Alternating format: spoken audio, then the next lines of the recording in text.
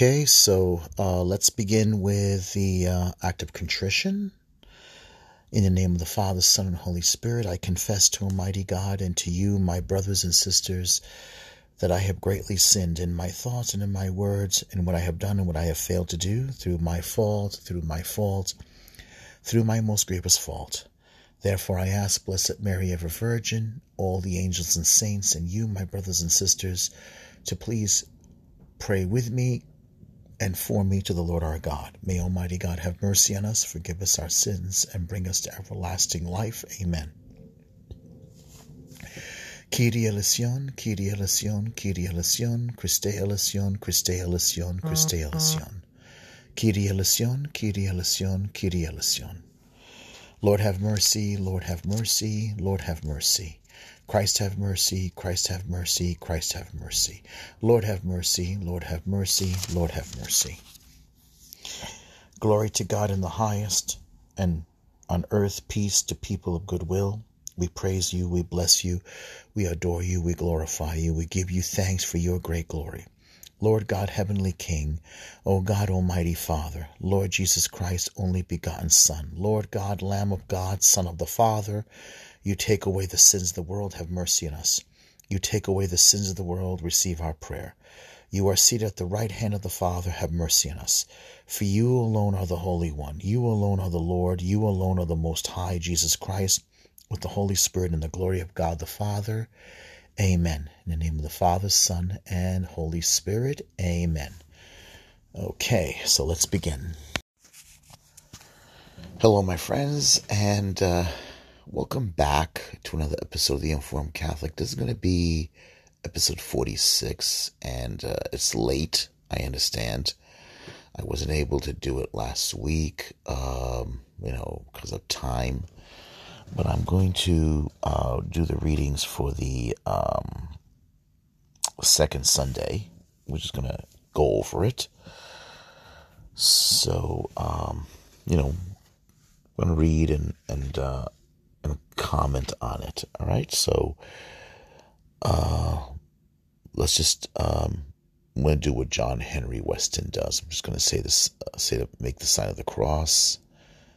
All right. In the name of the Father, Son, and Holy Spirit. And come, Holy Spirit, come and fill the hearts of your faithful, and kindle in us the fire of your love. Send forth your Spirit, O Lord, and you shall renew the face of the earth. Lord, open our minds and our hearts to the written word. Amen. Okay, so last second Sunday, the first reading was from the Acts of the Apostles, and it's chapter 5, verse 12 to 26. More than ever, believers in the Lord, great numbers of men and women were added to them. All right, reading from the Acts of the Apostles. Many signs and wonders were done among the people at the hands of the apostles. They were all together in Solomon's portico. None of the others dared to join them, but the people esteemed them. Yet more than ever, believers in the Lord, great numbers of men and women were added to them. Thus they even carried the sick out into the streets and laid them out on cots and mats, so that when Peter came by, at least his shadow might fall on one or another of them. A large number of people from the towns in the vicinity of Jerusalem also gathered, bringing the sick and those disturbed by unclean spirits, and they were all cured. Okay, the word of the Lord. Thanks be to God. So from this particular passage, from the second Sunday after Easter, here we show a very different apostles, a very different Simon Peter, a very different individual, very different man in Christ. Gone is the the Peter who is impulsive, the Peter who is hard-headed, the Peter who jumps without thinking. Gone is that man. Whenever we talk about him, when we mention him, we call him Saint Peter. We don't say Saint Simon, son of John, Peter. No, we say Saint Peter. And here we begin to see someone who speaks out, someone who, if you do the readings during the week, the weekday, you'll see he talks in front of the Sanhedrin. He mentions that they have to fear God than to fear men. People come out and they lay there sick on cots, hoping that his shadow would pass over their sick relative and cure them. Now, think about it. This is something I think a lot of Protestants have a hard time with, especially those who are very anti-Catholic. They tend to ignore these particular form of miracles where they are hoping that the shadow of an apostle, it's not just him, but later on Paul, I think, is the same thing, and even handkerchiefs that he touched became relics, became holy objects that could cure an individual. Just an object touching him because he is touched by Christ. He's anointed by Christ. He is empowered by Christ. He is empowered by the Son of God who comes from the Father. A sacramental, right? A sacramental technically is even more. It's a sacrament, not just a sacramental. A sacramental is like a representative of something holy, but this is basically holy objects coming directly from the source of holiness. It's, these are very different people. They're very different individuals. You see people, even the priests, some members of the priest class began becoming members of the Christian community. And this at the time, in the early days, it was probably very different, than we could ever imagine. Imagine the very start of the church, the very start of the Christian faith. And these are where the apostles had to form and structure the church. Today, of course, the church is all over the world, but there's a lot of, in many ways, it's also got blurred by bureaucracy, by the politics. The worst part is the politics of the church. It's very troublesome, but the thing is, this is something that, of course, that in many ways had to happen, because it's supposed to represent Christ. Although our leaders may act like as though they are, it ends with them. It doesn't end with them. And many of them are very susceptible to public opinion polls and criticisms. And, it's not like Christ doesn't know this. Christ knows this. And I know there's a lot of talk about the validity of Francis's papacy and stuff like that, and corruption and abuse, but it's not like Christ doesn't know about it. Christ knows about it. Christ knows everything that's going on. He knows exactly what's happening. It's one step ahead of them. He's our Lord. He's Jesus Christ. So I'm not worried. I'm not worried at all about corruption. We were warned about this right from the early days. The Gospels tells us about Judas Iscariot. and the weakness of Peter's faith in the beginning. So I'm not worried about it at all. And I know these men are going to lose. You know, God already knows about their plans. Whatever they think they're going to do, it's not going to work. The Holy Spirit is not going to allow it. The Holy Spirit does not fall asleep at the wheel.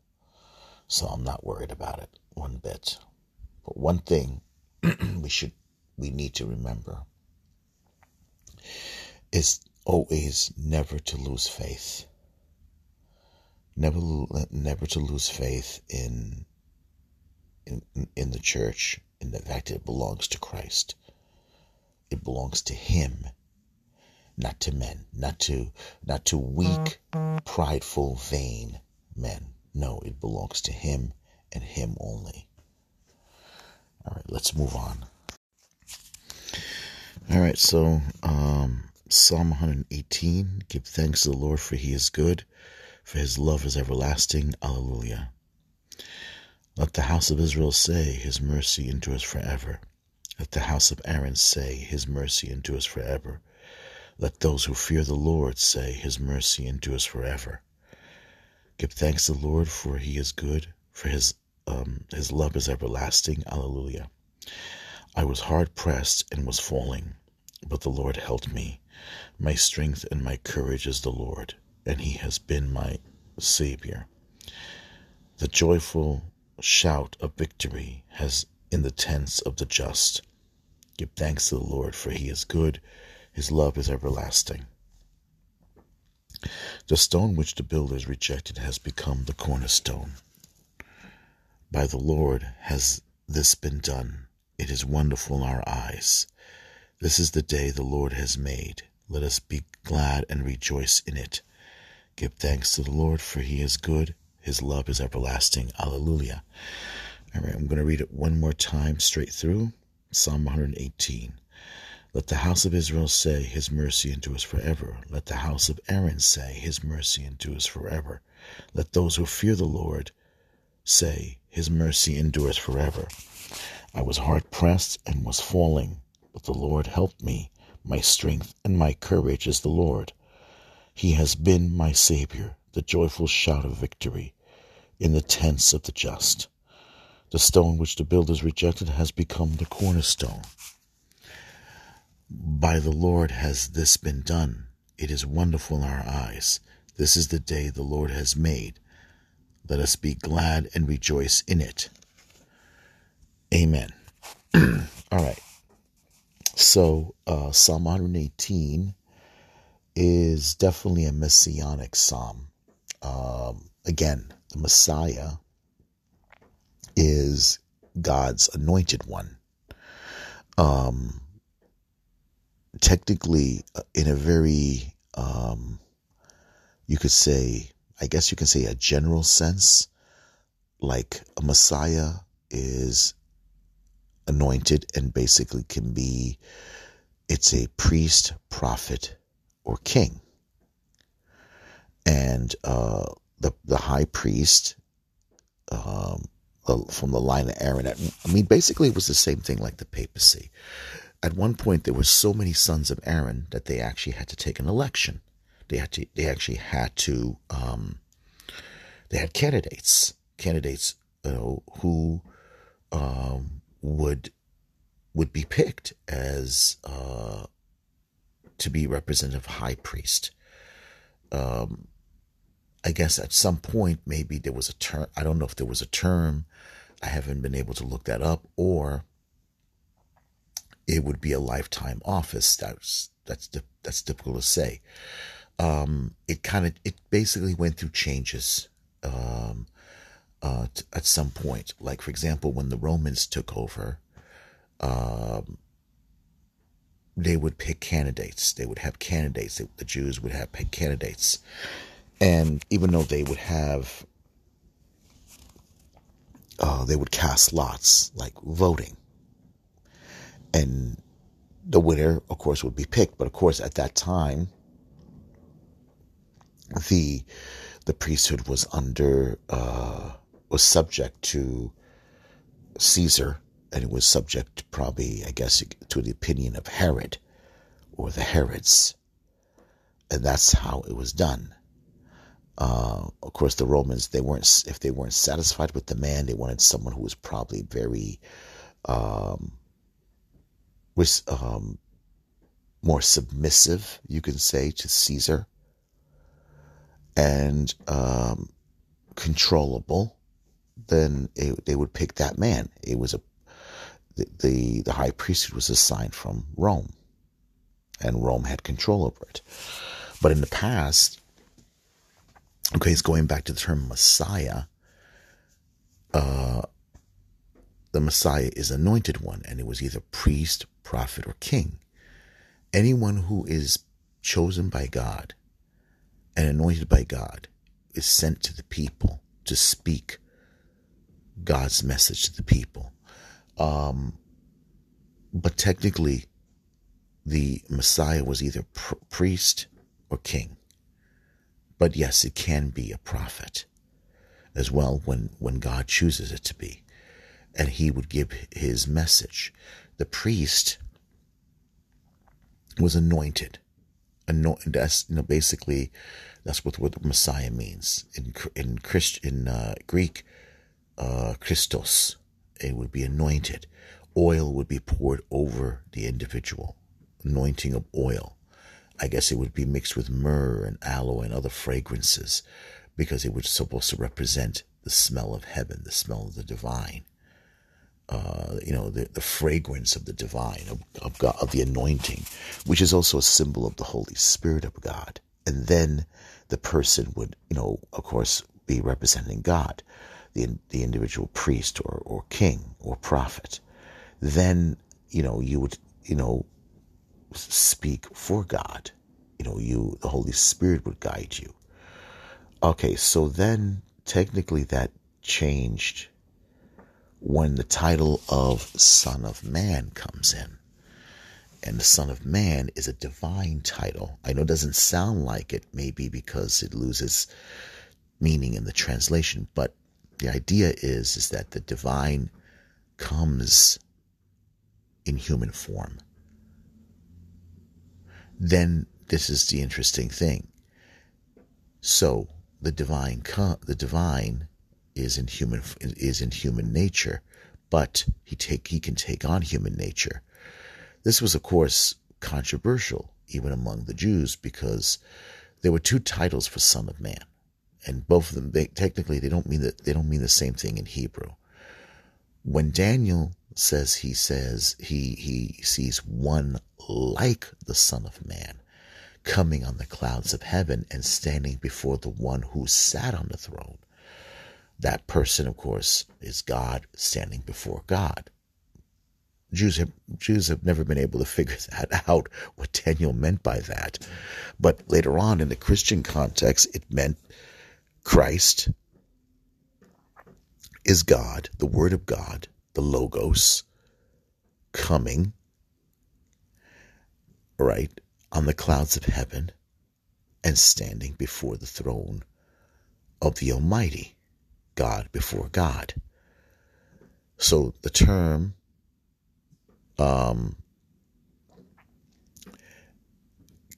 Messiah and Son of Man took on a whole new term, a whole new meaning. Suddenly, it no longer represented meant a human being, just a mere mortal standing before in the title, in the title of priest or anointed one. No, now it's with the divine, completely a perfect representative, a perfect human. Now, this particular title, the stone which the builders rejected, became associated with the Messiah, that they would reject him. And it would become the new cornerstone for a new established house of worship. When they were building the temple, this incident supposedly happened twice.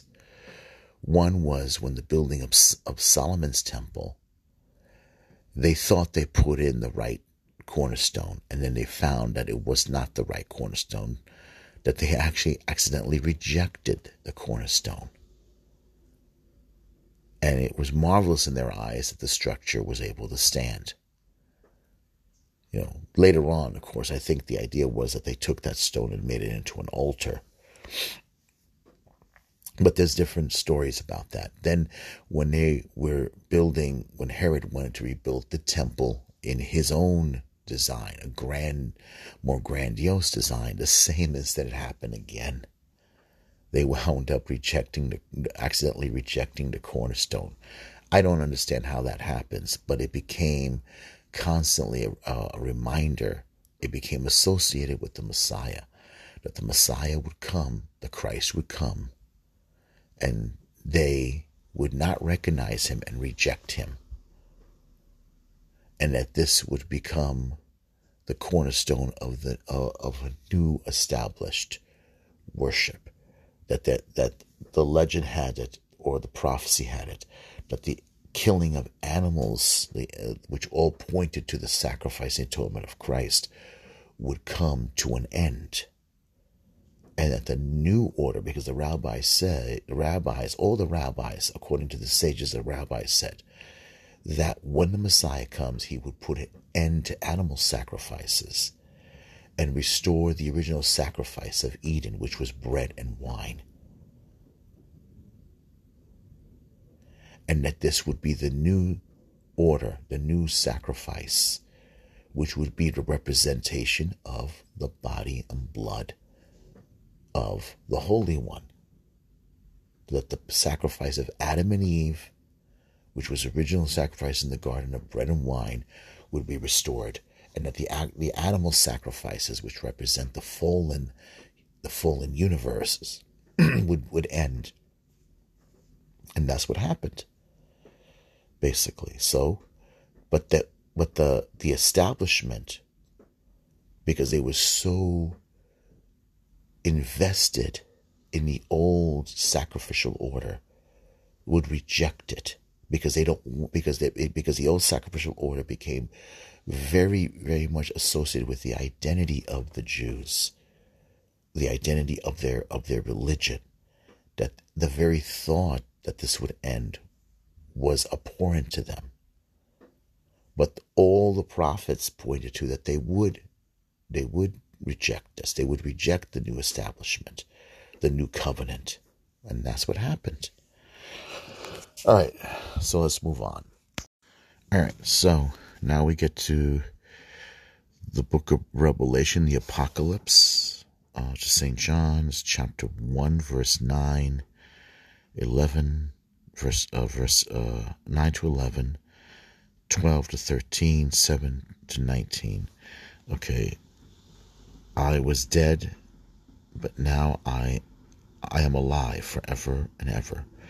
A reading from the book of Revelation.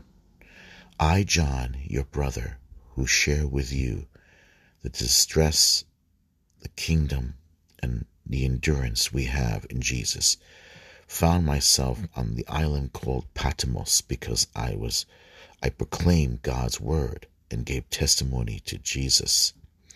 I was caught up in spirit on the Lord's day and heard behind me a voice as loud as a trumpet, which said, "Write on a scroll what you see." Then I turned to see whose voice it was that spoke to me. And when I saw 7 gold lampstands, and in the midst of the lampstands one like a son of man, wearing an ankle-length robe with a gold sash around his chest. When I caught sight of him, I fell down at his feet as though dead. He touched me with his right hand and said, "Do not be afraid. I am the first and the last, the one who lives. Once I was dead, but now I am alive forever and ever. I hold the keys to death and the netherworld. Write down, therefore, what you have seen and what is happening and what will happen afterwards." Okay, the word of the Lord. Thanks be to God. Okay, so let's begin with the Gospel of John. Alleluia, alleluia. You believe in me, Thomas, because you have seen me, says the Lord. Blessed are they who have not seen me and still believe. Alleluia, alleluia. Reading from the Holy Gospel according to St. John, chapter 20, verse 19 to 31. 8 days later, Jesus came and stood in their midst. Okay, reading from the Holy Gospel according to St. John.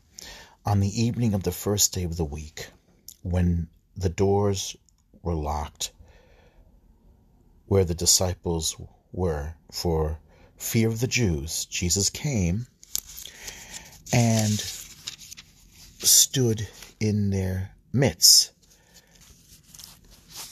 and said to them, "Peace be with you." When he had said this, he showed them his hands and his side. The disciples rejoiced when they saw the Lord. Jesus said to them again, "Peace be with you. As the Father has sent me, so I send you." And when he had said this, he breathed on them and said to them, "Receive the Holy Spirit. Whose sins you forgive are forgiven them, and whose sins you retain are retained." Thomas, called Didymus, one of the 12, was not with them when Jesus came. So the other disciples said to him, "We have seen the Lord." But he said to them, "Unless I see the mark of the nails in his hands, and put my fingers into the nail marks, and put my hand into his side, I will not believe." Now a week later his disciples were again inside, and Thomas was with them. Jesus came, although the doors were locked, and stood in their midst and said, "Peace be with you." When he had said this, Thomas, "Put your fingers here and see my hands, and bring your hand and put it into my side. And do not be unbelieving, but believe." Thomas answered and said to him, "My Lord and my God." Jesus said to him, Have you come to believe because you have seen me? Blessed are those who have not seen me and believed. Now Jesus did many other signs in the presence of his disciples that are not written in this book, but these are written that you may come to believe that Jesus is the Christ, the Son of God, that through this belief you may have life in his name. The Gospel of the Lord. Praise to you, Lord Jesus Christ. Amen. So, we see, like we did earlier about the book of Acts, and the remarkable things that God was working through the apostles when healing the people, using them as instruments of grace, instruments, sacrament, because that's technically what happens when we are united with Christ, receiving his body and blood, receiving Holy Communion. Anyone who's baptized, a baptized Christian, basically, if you're baptized properly. Now, of course, you don't have to be baptized again to enter the Catholic Church, but you do have to be confirmed properly into union with the Church, because that's the biggest thing, I think, between Catholics and Protestants. It's not a big thing between, let's say, Orthodox Christians, those of like Coptic, Armenian, Russian Orthodox, Greek Orthodox, Chaldean, or what they call Oriental Christians, is that they believe the church is from the apostles, from Christ. Christ is the one who founded the church. There's only slight difference in doctrinal beliefs, but slight differences, but not big. In Protestantism, the biggest problem, of course, is what exactly is the church and also the sacraments. And there are slight differences like, veneration of saints, believing that the body and blood of the Eucharist, the bread and wine, is the real presence. The Pope, that's a big major factor. The place of the mother of Jesus, the Theotokos, the mother of God. Is she the mother of God? Did she remain a virgin? Things like that. That's the biggest. But otherwise, like believing in the Trinity, most Protestants, at least you hope, do believe in the Trinity. Do believe in the true natures of the two natures of Jesus, the divine and the human. They're equal. He's equally human, equally divine. And we do believe in the resurrection. We do believe in the virgin birth. Except, like I said, the veneration of saints, the rosary, praying to the saints, things like that. Those are the other differences. But otherwise,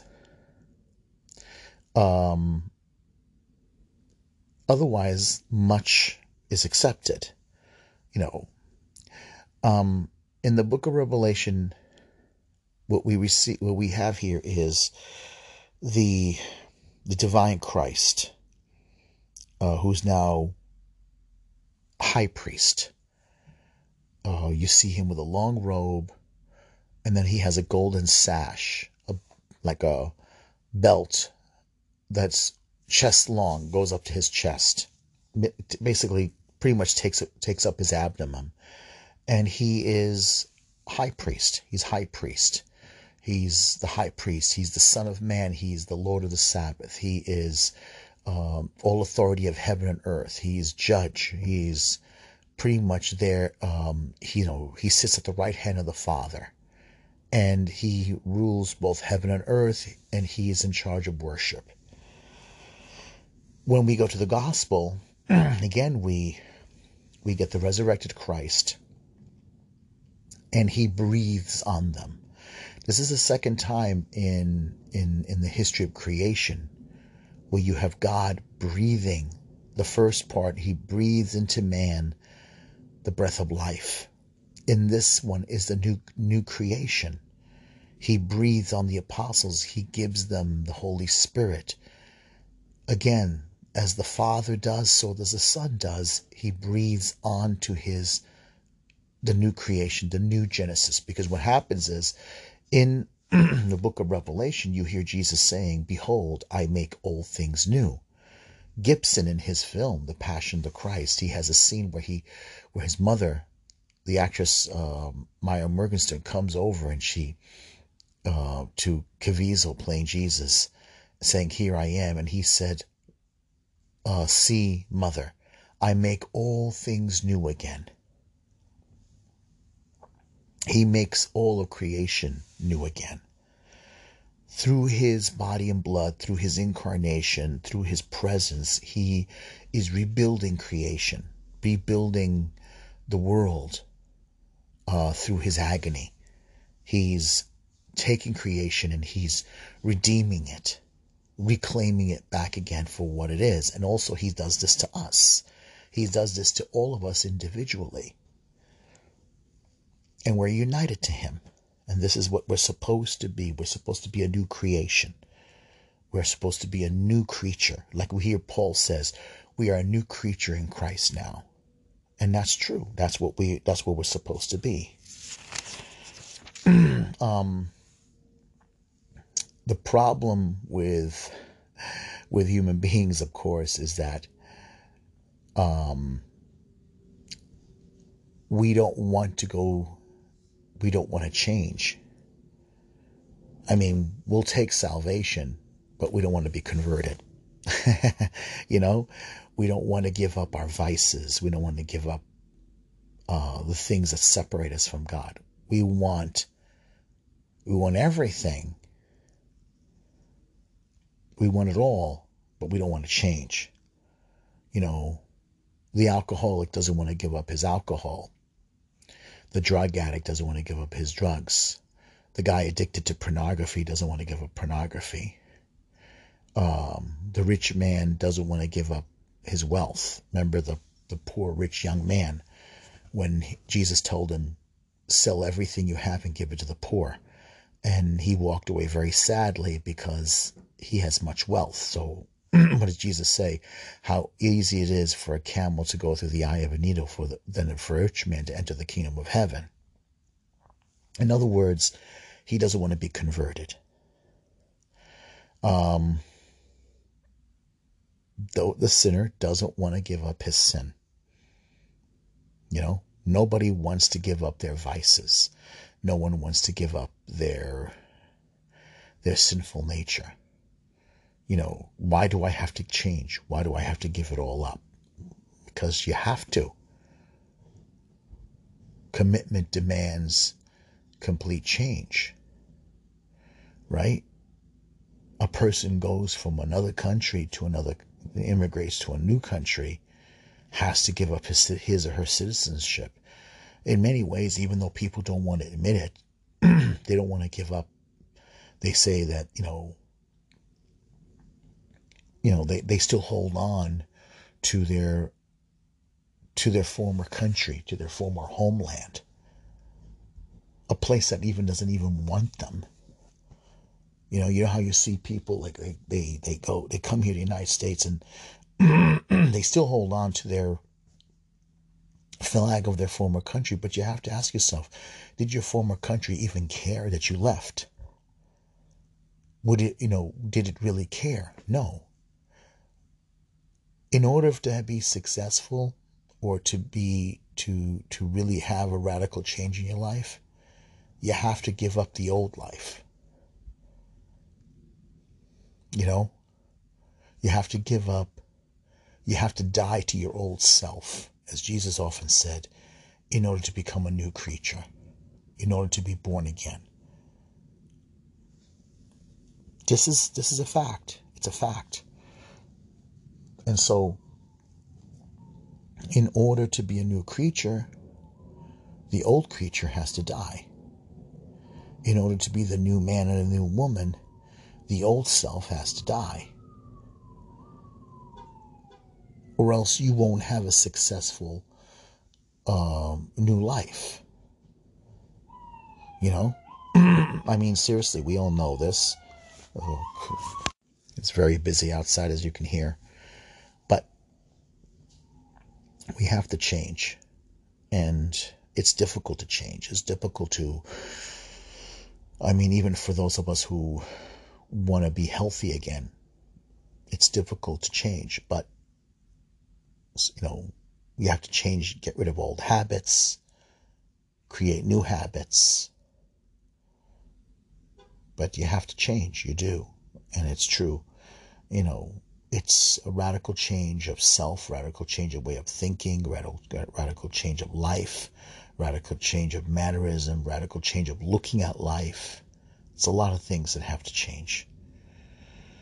All right, so let's go to the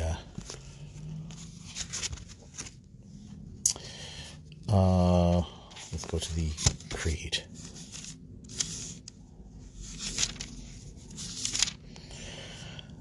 Okay, I believe in God the Father Almighty, maker of heaven and earth, of all things visible and invisible. I believe in one Lord Jesus Christ, the only begotten Son of God, born of the Father before all ages, God from God, light from light, true God from true God, begotten not made, consubstantial with the Father. Through him all things were made. And for us men and for our salvation he came down from heaven, and by the Holy Spirit was incarnate of the Virgin Mary and became man.